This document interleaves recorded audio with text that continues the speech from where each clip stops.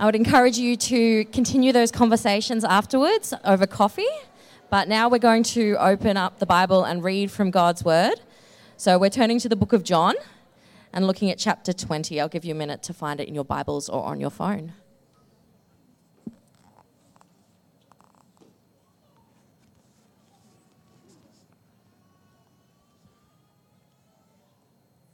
John chapter 20, verses 24 to 31. Now Thomas, one of the 12, called the twin, was not with them when Jesus came. So the other disciples told him, "We have seen the Lord." But he said to them, "Unless I see in his hands the mark of the nails, and place my finger into the mark of the nails, and place my hand into his side, I will never believe." 8 days later, his disciples were inside again, and Thomas was with them. Although the doors were locked, Jesus came and stood among them and said, "Peace be with you." Then he said to Thomas, "Put your finger here and see my hands, and put out your hand and place it in my side. Do not disbelieve, but believe." Thomas answered him, "My Lord and my God."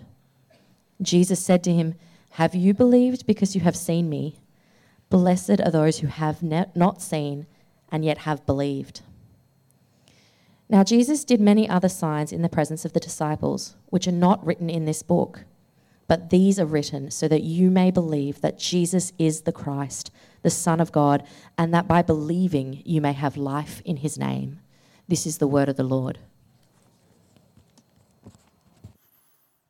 Thanks, MJ, for reading God's word to us. And thank you to Sam for filling in the last couple of weeks when I was unwell.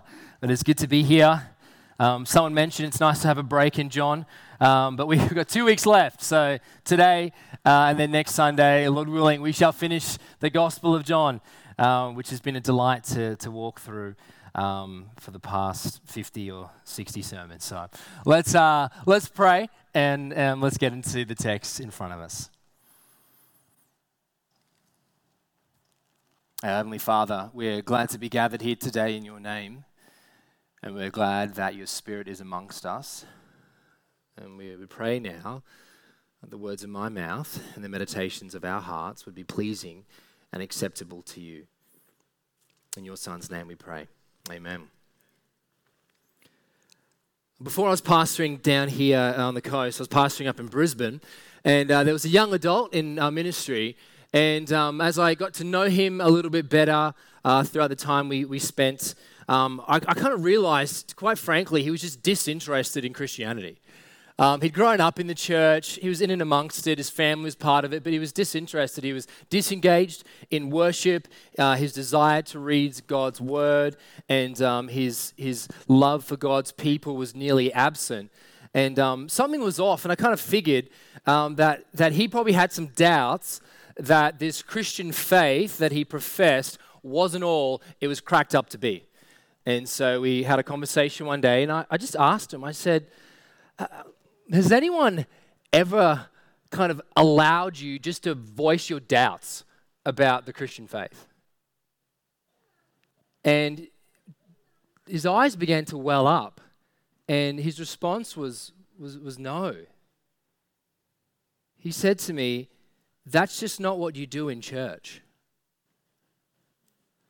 So we got talking some more, and I said, well, I believe God meets us where we're at, and we need to be honest with where we're at, and where you're at is where you're at. So, and I want you to know that God has room for you to deal with your doubts. Now, in the Lord's kindness, over the coming months, he truly encountered God. He made space for his doubts. He began to find credible answers. He began enjoying worship, reading God's word, and loving God's people, even finding ways that he could contribute financially to the gospel going forward. This guy got changed by the power of the gospel because he was given some breathing room to deal with his doubts and questions. Now, let's just say those doubts remained. Let's say that he wasn't given space, or the cultural understanding he had just didn't give room for it to breathe. Kind of suppressed inside like a pressure cooker. Let's say, like maybe some people today, you never voice your doubts, but you just keep them swirling around in your head and in your heart. Maybe they're doubts concerning God's existence. Is he real? Maybe there's some doubts around God's goodness. Can I trust him? Maybe it was people's doubts trying to reconcile their education with the gospel story. Well, what happens when you just keep it all in? Well, I think eventually it bursts. Maybe you've met people like this. They end up just deconstructing their faith. They end up distancing themselves from church and maybe even denying the faith altogether. Maybe you know someone like that. Maybe that is in a position where you find yourself today. I think what's more is when there is this idea that honest questions about God and honest questions about Christianity, if they need to remain suppressed, it kind of gives this false idea that Christianity is just some kind of religion of blind faith, where everyone's just kind of playing along. In a debate with John Lennox, atheist Richard Dawkins said, "We only need to use the word faith when there isn't any evidence at all." That was his wrong understanding. It leads to this idea that Christianity, you just kind of check your brain in at the door, work off feelings, work off nice community, work off personal experiences, and that's enough to believe. Well, that's not the Christianity of the Bible. And John's gospel here couldn't be more explicit. His point and purpose in verse 30 to 31 says as much. And as one commentator pointed out, you can kind of see this purpose of John's book playing out in three movements. Verse 30, you have the evidence. Now, Jesus did many other signs in the presence of the disciples, which are not written in this book. So that's the evidence, there's signs. 31a, we have then belief, but these things are written so that you may believe that Jesus is the Christ. How are you to believe? You are to believe because what's been written about the historical Jesus. And then 31b, we have experience, and that by believing you may what? Have life in his name.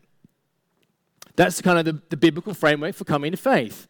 Look at the evidence, move towards belief, and then experience it. Now, Joe, it's interesting when in our culture, people want to flip that around. They want to have some kind of religious experience that they then look to as a foundation that causes them to believe in God, and then they look for verifying evidence to support this subjective experience. That's not how Christianity works. It's the historical events that we're called to believe by faith, founded and grounded upon history. So 3 parts looking at this passage today. First, I want us to see Thomas's problem, which is doubt. Second, we'll see Jesus' provision, which is to believe. And then John's point for us today is to believe in Jesus through God's word. So let's begin. Thomas's problem is doubt. And here I want us to know that there is room for doubt. Look at verse 24. So Thomas, one of the 12, called the twin. Notice he's called the twin. He's not called Doubting Thomas, as we've come to know him. Called the twin, was not with them when Jesus came. So the other disciples told him, "We have seen the Lord." So this is the first Sunday evening of Jesus' resurrection. Jesus has appeared to his disciples. He's shown them his scars. He's extended to them peace, and then he's prepared them for the mission ahead. And yet we find out that Thomas wasn't with them. Thomas was not in the room when Jesus had given this revelation, appearance, and commission. What we don't know is why Thomas wasn't with them. Was he wallowing in sadness? Was he trying to process the events of Jesus' death on his own? We don't know. But what we do know is at some point he was actually united with the other disciples. And they had some ripping news to share for Thomas. They said, "We have seen the Lord." That would have been a joyful moment to share with someone who's like, Thomas wasn't here. Let's share with him the news. We have seen the Lord, our Savior, our friend. He is alive. He's not dead. You can imagine their anticipation. Thomas is going to be thrilled. Thomas's response is less celebration and more skepticism, isn't it? He said to them, "Unless I see his hands, the mark of the nails, place my finger into the mark of the nails, and place my hand into his side, I will never believe. Ergo, we call him Doubting Thomas. Thomas wants certainty. He's certain that he doesn't believe. Thomas wants to see with his own eyes. He wants to touch with his own hands. If he is to believe that this Jesus, who he saw crucified, is now alive, otherwise he will not believe. Now notice a couple things here about his doubt. Firstly, we're not to think that Thomas was the only one doubting. So we're not to think that Thomas, everyone else is just like on board straight away. Meanwhile, Thomas is just like struggling, limping behind with his doubt. After all, when Mary arrived at the tomb to embalm Jesus, you're not embalming a resurrected person, you're embalming a dead body. She thought when Jesus' body wasn't present that someone had stolen it, taken it away. When the women then tell the apostles, as Luke's gospel records, that this is how it's recounted. These words seemed to them an idle tale, and they did not believe them. So the apostles are thinking, you're out of your mind. He's not alive. So it wasn't until Jesus appeared to Mary that she believed, and then Jesus to the apostles that they believed. And then what we see in this text, Jesus appearing to Thomas, that he then believed. So he's not the only one who doubted. Secondly, his request for evidence isn't out of line of what the other evidence the disciples were shown. John 20 records, Jesus showed them his hands and his side, and the disciples were glad. So Thomas is just requesting the same evidence that the apostles themselves received. Now, that's understandable. I mean, Thomas has seen Jesus crucified, spear in the side, lifeless body laid in a tomb. Dead people don't rise. So before we think that here in the 21st century, 22nd, whatever century we're in, that we're like so modern in our understanding that dead people don't rise, that was a collective understanding back then as well. Now, there was understanding of a resurrection from the dead into eternity, but certainly not in this lifetime. Thomas is just saying, I want the evidence. So Thomas isn't saying there's nothing that convinced me. Thomas isn't kind of stamping his foot saying, I do not believe, nothing could possibly convince me. So he's not defiant in that sense, and he's not kind of acting like he's an atheist who doesn't believe in God. He's skeptical. And he currently does not believe that Jesus rose from the dead. He's got doubts. Thomas has doubts. I think there's several types of doubts people can have, can't they? It could be intellectual doubts. People trying to reconcile the Christian story from a historical perspective, or trying to deal with scientific data. How do these two things work together? Some people have existential doubt, where the claims of Christianity just don't seem to reconcile with their lived experience and the worldview that has been presented to them that they've grown up in. Then I think there's moral doubt.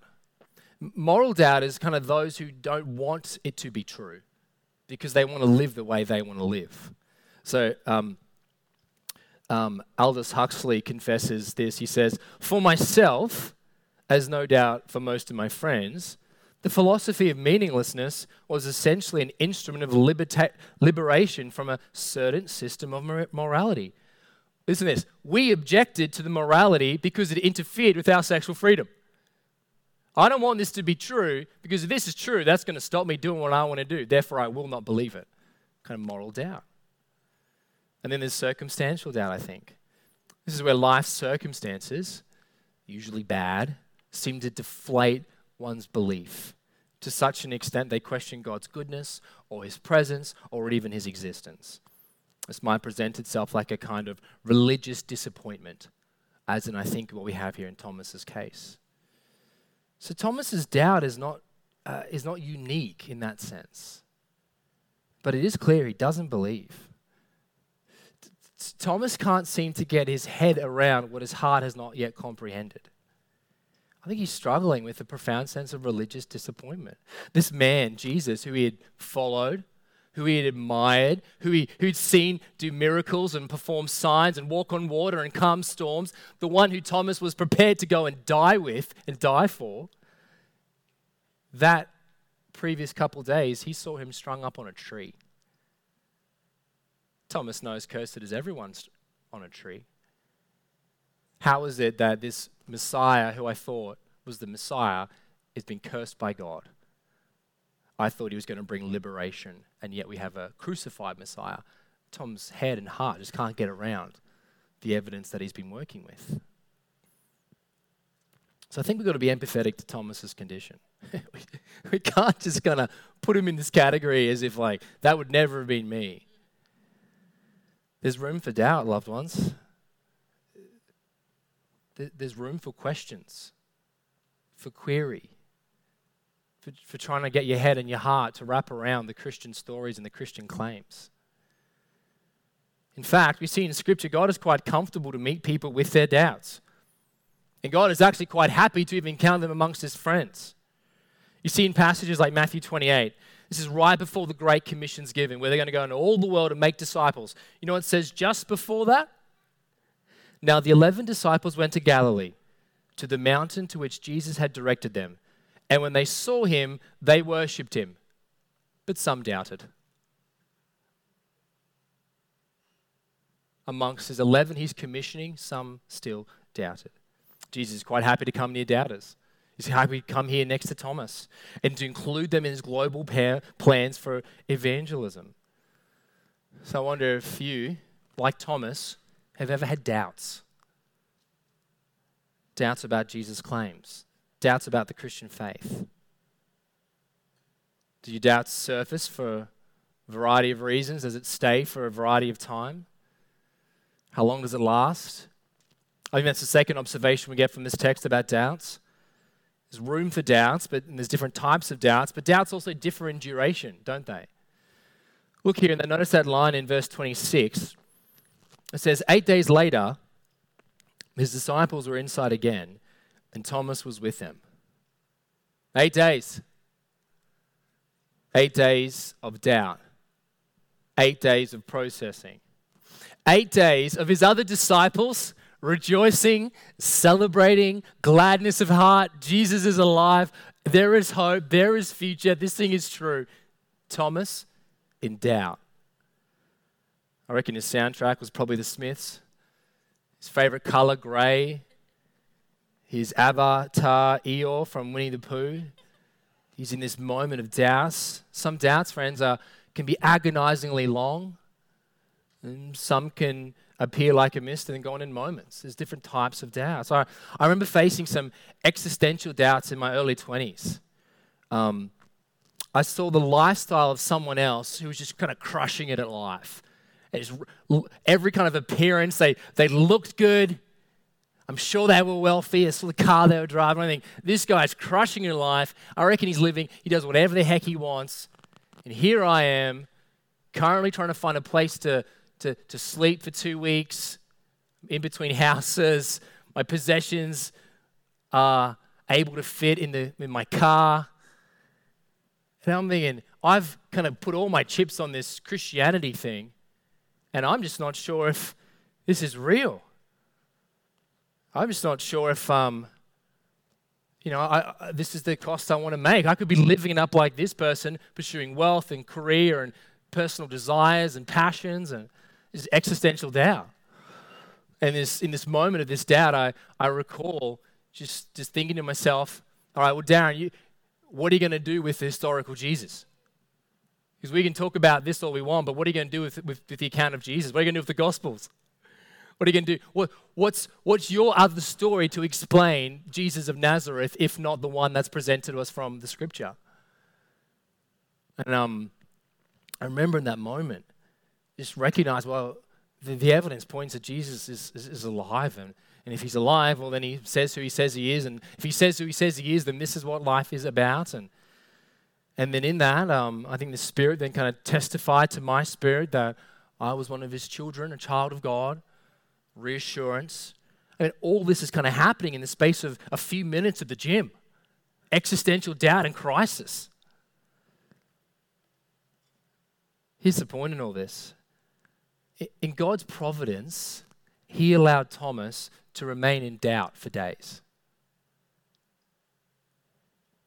That means God was accomplishing something in Thomas's heart that he otherwise perhaps wouldn't have accomplished. We may doubt God in our doubts, but God doesn't doubt the good he wants to produce in them and through them. What does that mean for doubts then? Well, doubts then are an invitation for exploration. They're an opportunity to engage, to deal with our underlying beliefs. What do I truly believe right now? Now, I say underlying beliefs, I don't mean the beliefs you profess, I mean the beliefs you carry in your bones. What you truly believe about God gets road tested sometimes when you're having doubts. For my case, it was an underlying belief that godliness wasn't the path to most happiness. I had an underlying belief that that wasn't true. My doubt, my engaging with it, actually helped me to realize in my own disbelief, and actually helped me to refine my faith. I've got a friend, Dan, who says, if something is true, then any doubts, rather than subverting faith, should only serve as a doorway to a deeper faith. God isn't afraid of doubts because he isn't afraid of truth. You see, when curious questions get met with credible answers, a greater faith can be formed. Sometimes God wants to knock away these false beliefs and instead replace them with something more sure and steady. Does that make sense? God is at work in the doubts. Another example might be some Christians falsely believe that things should go good when you start following Jesus. Good things should come your way as a follower of Jesus. Jobs have to work out. Houses need to be purchased. Relationships need to start. Relationships need to continue. If God is good, then these things must come my way. And then when those things don't come your way, what can begin to happen is you have doubts. Doubts of God's goodness, doubts of God's provision, maybe even spiraling to the doubts of God's existence. Why is that? Well, because you've got false beliefs that are in operation. They actually don't line up with reality, and they don't correctly correspond to who God is. So I think in God and his providence allows us to go through those doubts, to deal with these underlying false views of him. Most teenagers, you're going to go through a time or a season where you're going to be questioning the beliefs. If you grew up in a Christian family, you're going to question, do I actually believe what mum and dad have taught me? Now, what we don't need to do is reject it simply because mum and dad taught you it. Praise God for that. Thank God for that. But you'll need to deal with it. You'll need to engage with it. You'll need to find a way to process and filter the truth that you have been raised up in. Being amongst God's community to discern what is true, to deal with doubts. Friends, Christianity, doubts are meant to move us towards God, not move us away from him. Doubts are an invitation for exploration, to probe, to mature, to grow, to deal with them. So Christianity has room for doubts. The question we ask us this morning is, do you have room for doubts? Have you had room for doubts in amongst God's people? And have you allowed the room for doubts that may exist in your own heart? Are you aware, as one theologian observed, of the secret infidel in every believer's heart, where there's like the believing self and the unbelieving self, and they have this eternal dialogue? Friends, this morning my encouragement to you is make room for it. Do not suppress it. Give it the space to be engaged with in God's community, with God's word. There is room for doubt. But we don't want to stay in that room. This isn't like doubt is prized and excelled. I remember being around some people and a kind of movement maybe about 10, 15 years ago. And the tagline was, to believe is human, to doubt divine. And it was just everything, uncertainty was prized above all else. Lack of clarity, unknowing, doubt. And it was kind of celebrated. That's not the biblical picture either. Whilst there's room for doubt, the movement is to want us to move towards belief, to correspond with reality. Thomas wants evidence to come to belief. Jesus wants him to come to belief. The movement is towards belief. So let's see now how Jesus meets Thomas. Verse 26. 8 days later, his disciples were inside again, and Thomas was with them. Although the doors were locked, Jesus came and stood amongst them and said, "Peace be with you." So this is like a week later on a Sunday night. They count the days. They count the days in time with excuse me, So we'd say 7 days. They say 8 days because they're including the days in it with the evenings and the nights. So here they are, the next Sunday evening. It's been 8 days. Doors are locked again. What does that tell us? The disciples are still fearful. What do we learn from that? Quite simply, the peace that Jesus has pronounced to them takes a little while to sink in. Isn't that the truth for all of us? Jesus comes to bring us peace be with you. The third time now he says, peace be with you, a greeting and a deeper layered idea of peace. It's still taking a little bit to sink in. But what is important this time is what? Who's now with the disciples? Thomas. Thomas is with the disciples. Now that's good because the disciples are inside. This time Thomas is with them. Now what this kind of tells us, I think, is it's important because Thomas isn't by himself anymore. Thomas hasn't been kind of sitting in his own little silo, processing his thoughts, processing his doubts, disconnected from God's community. What's he doing? He's with God's people in the midst of his processing his doubts. Friends, this is the best and safest place to be as you're processing your doubts, as you're working through these things. Remain with God's people. Walk it out in community and transparency. If you know someone who's wrestling through doubts and questions, don't just keep them at arm's length. Bring them in close. Here, Thomas has the right people around him for the questions that he's asking.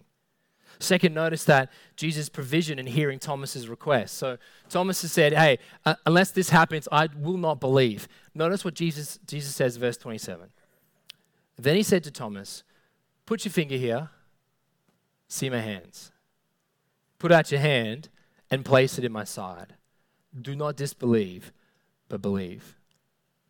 Now, how did Jesus know what Thomas had asked for? Well, I think there's just some divine insight going on here with Jesus. Jesus knows, after all, what's in a person's heart.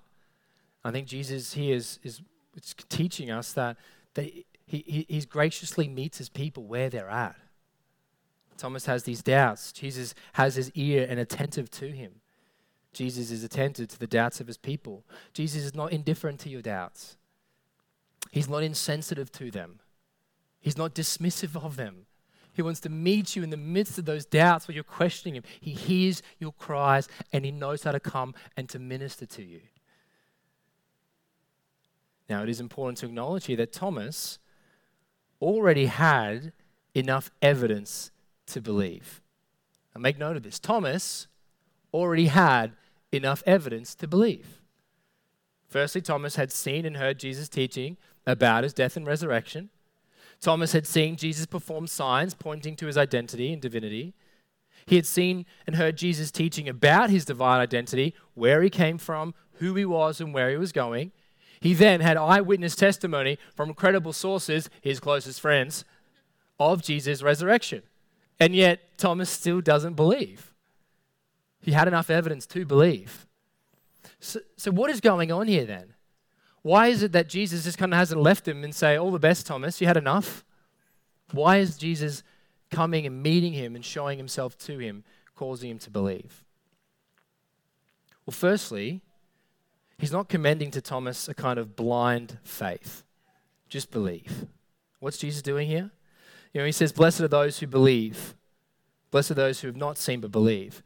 So what Jesus is saying in that moment, he's not saying that blessed are those who believe out of thin air. Those who just want it to be true and it's true. That's not what he's saying. Far from it. We see from 30 to 31, the foundation for belief is based off the evidence, the signs that Jesus performed. That's where our faith is founded. Eyewitness testimony. So why then appear physically to Thomas?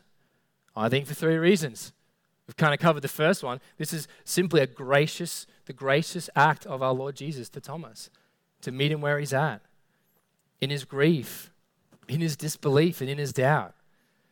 Just as he met Mary, just as he met the apostles, he comes and graciously meets Thomas, which is exactly what he said he would do back from chapter 16. A little while, and then you will be glad. Secondly, he needed to commission Thomas as an apostle. You see, an apostle is someone who was sent by Jesus. And they had to be an eyewitness to the resurrection of Jesus. We know that from Acts 1, where they're deciding to add another apostle. And who's it going to be? Well, someone had to see his ministry and witness the resurrected Jesus. And since Thomas wasn't around when the marching orders were given, Thomas still needs to be commissioned because he's going to be sent out to declare the gospel message. So he needed to have the eyewitness testimony to the truth. Jesus needed to commission Thomas as an apostle. Third thing is to show the way that people will come to believe in Jesus moving forward. Thomas here serves as a sign that this isn't the normative pattern moving forward. I think that's really clear, isn't it, Jesus' response? Jesus said to him, "Have you believed because you've seen? Blessed are those who have not seen and yet believed." Again, he's not saying blessed are those who just want it to be true. No, blessed are those, that goes on to say in verse 31, who encounter the historical account of Jesus and come to believe. So this morning, if you're here and you're thinking, I'd love to encounter Jesus. Actually, if you're a true God, I want to encounter you and know you. Jesus, in his own words, is saying, well, you can, but it's not going to be found in asking the physical Jesus to come appear in front of you, but rather it's to be found in this word, in this testimony, in this account, the historical data right here. That's how it works. You know, children at times will kind of say things to parents about certain conditions if parents love them, depending on what they do. Now, I don't know, parents, if you've experienced this, I know some children who will say things like, "Give me this lolly, otherwise you're being mean. If you give me this ice block, then you'll be lovely. If not, naughty daddy." Now, these children happen to be in my house. I'm sure your children don't do this. What they're kind of basically saying is, hey, Dad, unless you give me this lolly, unless you give me this ice block, you're naughty. You're bad. I'm making a judgment call on you. I think what happens is some people start to do that with God. Hey, God, unless you come through for me here, I'll believe in you. If he just appeared in front of me, I'll believe in you. They're doing the same thing. And if God has to work off our scorecard, then he ceases to be God. God works off his scorecard. He works off his means of revelation. And there's enough here to come to encounter him. That's how Christianity operates. So read this gospel. Listen to this account. Make sense of the data. Make sense of the story. See if it's coherent. See if it's credible. John thinks it's enough in the story of the Gospels that you would understand of God's love for sinners. It's God's love towards the needy and to the doubters. That Jesus died for sinners to divert the holy wrath of God away from them, so they could be reconciled to Christ and to the Father for all eternity. Follow the evidence and so graciously encounter the true and risen Lord Jesus. That's the command from Jesus to Thomas, and that's the command from Jesus to us today. Do not disbelieve, but believe. Do not disbelieve, but believe. What would it look like to believe? Jesus tells Thomas to believe. What might it look like? I think we see that in Thomas's response, verse 28. Thomas answered him, "My Lord and my God." Wouldn't it have been wonderful to hear those words from Thomas's mouth? Wouldn't the other disciples have been waiting 8 agonizing days for Thomas to get it? And he confesses, "My Lord and my God." He has gone from the depth of doubt to the heights of doxology. Carson calls this the high watermark of faith in John's gospel. It doesn't get any better than this. Thomas the doubter, friends, Thomas the confessor. My Lord and my God. He sees it, he gets it, and he just cries out in worship of Jesus. And what's beautiful in John's gospel, you've got this presentation of who Jesus is, because the whole book's about trying to know who is Jesus. You've got in chapter 1, in the opening verses, he introduces us to him, the Word, and the Word was with God, and the Word was God. So very from the beginning, Jesus is God. At the very end now, right as he's wrapping things up, what do we get? Thomas confessing that Jesus is God. You've got this bookends of belief. This is who he is. Listen in. Now notice, Jesus receives this proclamation from Thomas. As Jesus doesn't correct him and tells him to kind of simmer down, calling me God. Let's bring that down a bit. I'm important, but I'm not divine. He doesn't ask him to bring it down. Now the apostles, if you've read Acts before, the apostles are out preaching and teaching, proclaiming the gospel, doing signs, and some crowds start bowing down, worshiping, calling them gods. And the apostles are like tearing their cloaks, saying, "No way! Hey, put it away. We're men just like you. Please, we're not gods." Jesus here receives it. Now, why would he receive it? Well, he receives it because it's true. If he received a statement that was false, that's called blasphemy, punishable by death. Jesus here receives it. Jesus blesses his pronouncement. Verse 29. Jesus can't bless blasphemy. Jesus says, "Blessed are those who believe, those who will not see and believe." Now, how was it that Thomas came to this conclusion about Jesus?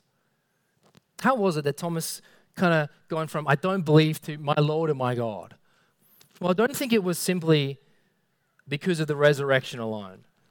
I remember chatting with Nathan a couple weeks back when we were preparing this before I got sick, and if someone died here, Lord willing, no one's going to die. Well, we're all going to die, Lord willing, we're all going to die at some point. But if someone were to die, I'm just going to go with Kurt because he's on guitar. But if Kurt were to die and then appear to me 8 days later, my instinct response wouldn't be, "Kurt, my Lord, my God," and start worshiping Kurt. I'd be very confused. I'd be astounded, but I wouldn't bend down in worship of Kurt. That's not enough. But so I think what Thomas has done is Thomas has put all the pieces together, friends. I mean, think about it. He's over the last 8 days, over his time with, he's kind of put it all together. I mean, Jesus walked on water. He turned water into wine. He calmed the storms. He forgave sins. He said before Abraham was that he existed. He was said he was Lord of the Sabbath. And the Father's going to honor him as he honors the Father. That his body is going to be destroyed and rebuilt in 3 days. And here he is in front of me, the resurrected Jesus. I mean, I put all that together, and what else can I say but my Lord and my God? Thomas puts all the evidence together, and he has this triumphant confession. Notice Thomas's confession is personal. My Lord, my God. He's brought it all the way in.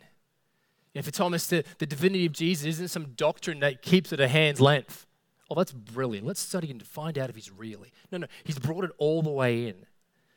The true account of the resurrected Jesus. Thomas is obeying Jesus' words. Do not disbelieve, but believe. Bring it all the way in. It's deeply personal. My Lord, Lord of creation, Lord of the universe, Lord of glory. My God, my all. You got it all. My heart, my life, my glory, my ways, my schedule, my finance, my relationship, my emotions, my God, it's all yours. Thomas has brought it all the way in. I wonder, Christians this morning, have you done that? Those of you who confess Jesus is my Lord and my God, is it personal? Have you brought it all the way in? Have you repented from sin and walk in faith? Has it reached your very inner being? Has become personal and dear to you, my Lord and my God? Excuse me. Now, some people here are going to object to this claim of Jesus and this confession of Thomas and say, well, Jesus really isn't God. And Jesus' divinity, friends, has been under attack since history. Jesus' divinity is under attack by the Jews in this gospel. It was under attack in the 1st century with adoptionism, the 2nd century with Docetism, and the 4th century with Arianism, 17th century with Unitarianism. All these heresies denying who Jesus actually is. And John is being quite clear through his gospel on who Jesus is. He's more than a man. He's the Son of God. He is God, the Messiah. It's attested to by Thomas's confession. It's proven by Jesus' resurrection. And those who want to reject here in this claim what Thomas is saying, got to do some crazy exegetical gymnastics. See, some recreate this scene the following. That's how they recreate it, to explain when Thomas says, my Lord and my God, that doesn't mean what he means.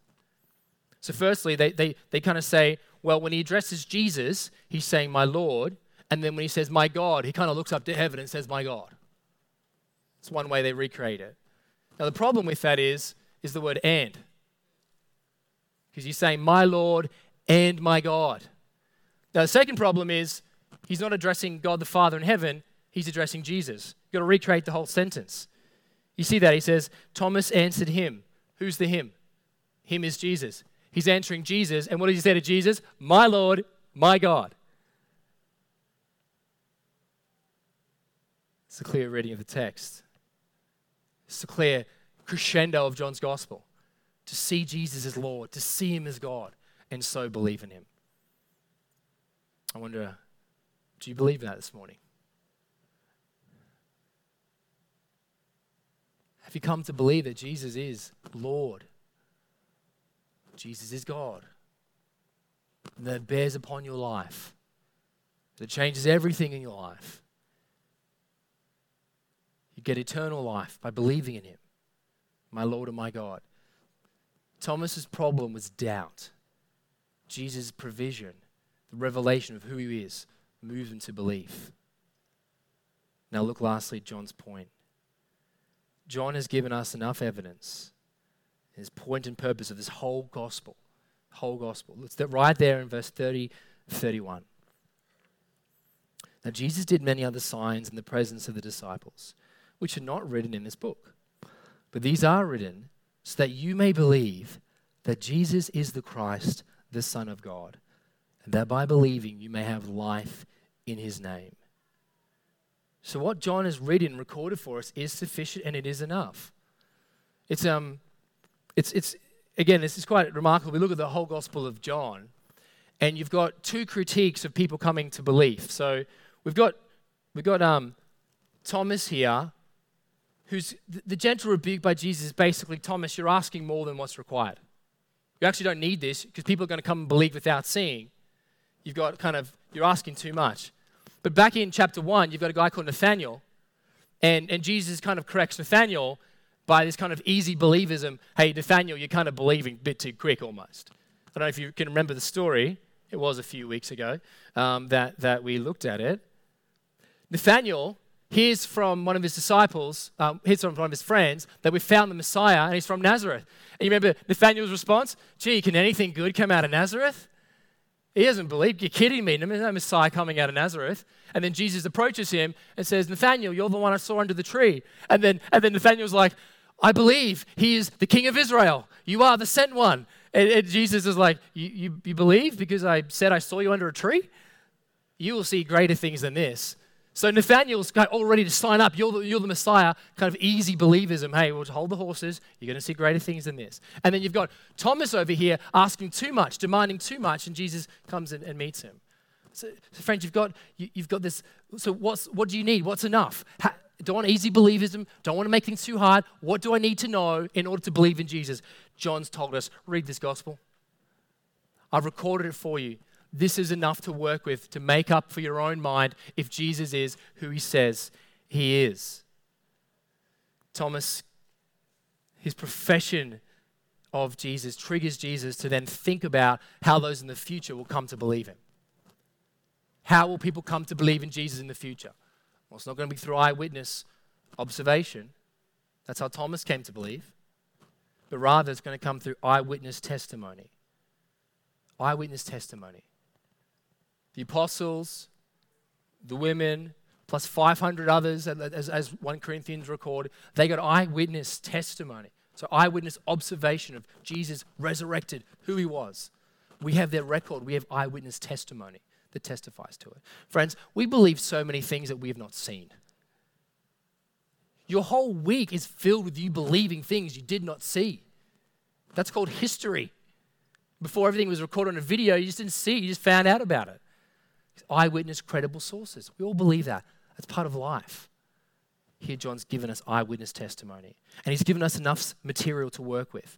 I think, in fact, it was Keller who noted that John's gospel covers just 21 or 22 days of Jesus' life. That's it. 22 days of what happened in the life of Jesus. That's enough for you to make your mind up on who he is. So look at the signs, see where they're pointing. John, here his point, wants us to see it's found on evidence, not subjective personal experience. Friends, if your faith is built on the fact that you think it's true, therefore it is true, it will not stand the test of time. Life will beat you down, and it will erode your faith. Personal subjective experience is not enough stable ground. I recall reading Don Carson was sharing about an Anglican archbishop from Adelaide. And he was on TV and he was asked the question, what would happen if somehow evidence was shown to you that beyond a shadow of a doubt that Jesus' body was still in a tomb? And it was definitely Jesus. You could see the scars and the spear, and it was identified at him. He did not rise from the dead, unequivocal. What would that mean for you? And the archbishop responded, it wouldn't do anything to it. I believe Jesus is risen in my heart. Now, friends, that's problematic, because it means that belief is not based on objective reality, but rather subjective personal experience. Now, don't hear me wrong. There ought to be personal experience of God. You ought to subjectively and objectively experience the true and living God. But experience, that kind of personal experience, is not to be foundational to your belief, but rather experiential. So experience the life that Jesus wants to give to those who believe. Please, experience the life. That's John's point. I want you to read this. I want you to come and believe. And then listen, I want you to have eternal life. What is that life? As John 17:3 says, eternal life. This is eternal life, that they know you, the only true God, and Jesus Christ, whom you have sent. That's eternal life. To know God, to have a life that's found in forgiveness of sin, to have your guilty conscience cleansed, to be given a new heart with new affections and new desires, to be reconciled to your Creator, to be removed away from sitting under the wrath of a holy God. Eternal life. A new purpose now, to make disciples and announce God's word to the world. This is the kind of life you can have, and it's available by believing that Jesus is the Christ, the Son of God. But hear me. Your belief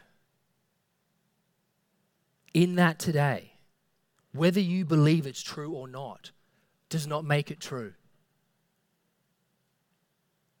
For it is founded outside of you in history that Jesus of Nazareth died, was buried, and rose again.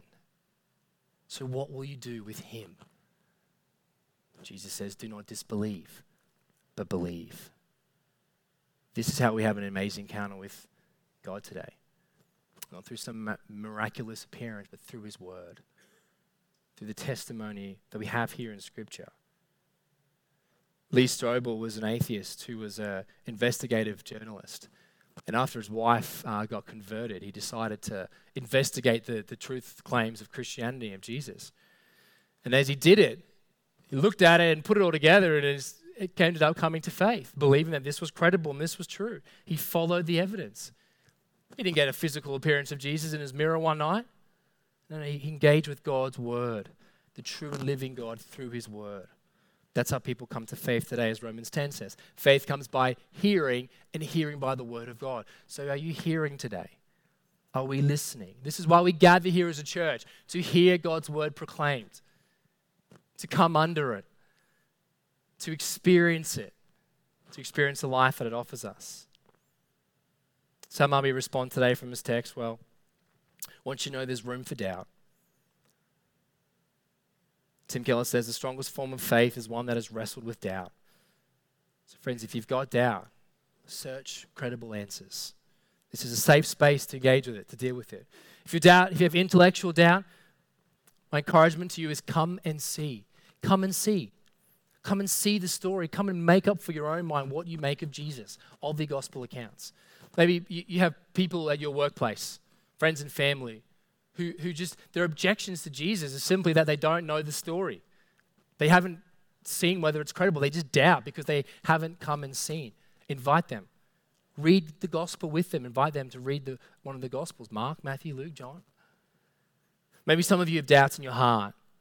I want you to know, we want to come beside you.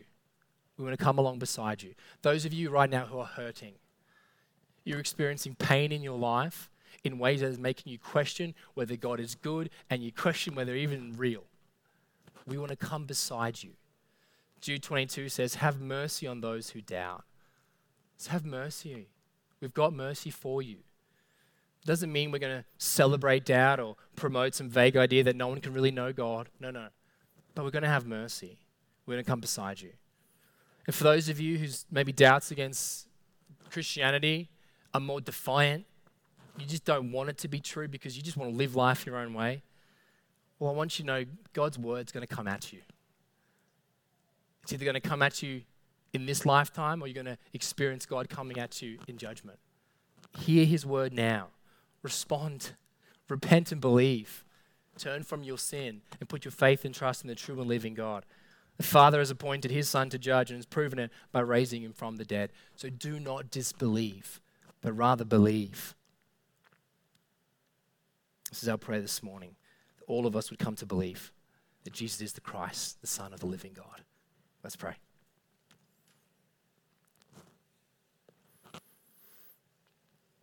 Father, help those whose heart says this morning, I believe. Please help my unbelief.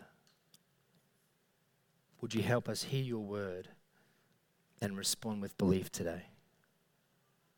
To take you at your word and to trust you. We pray in your Son's name. Amen.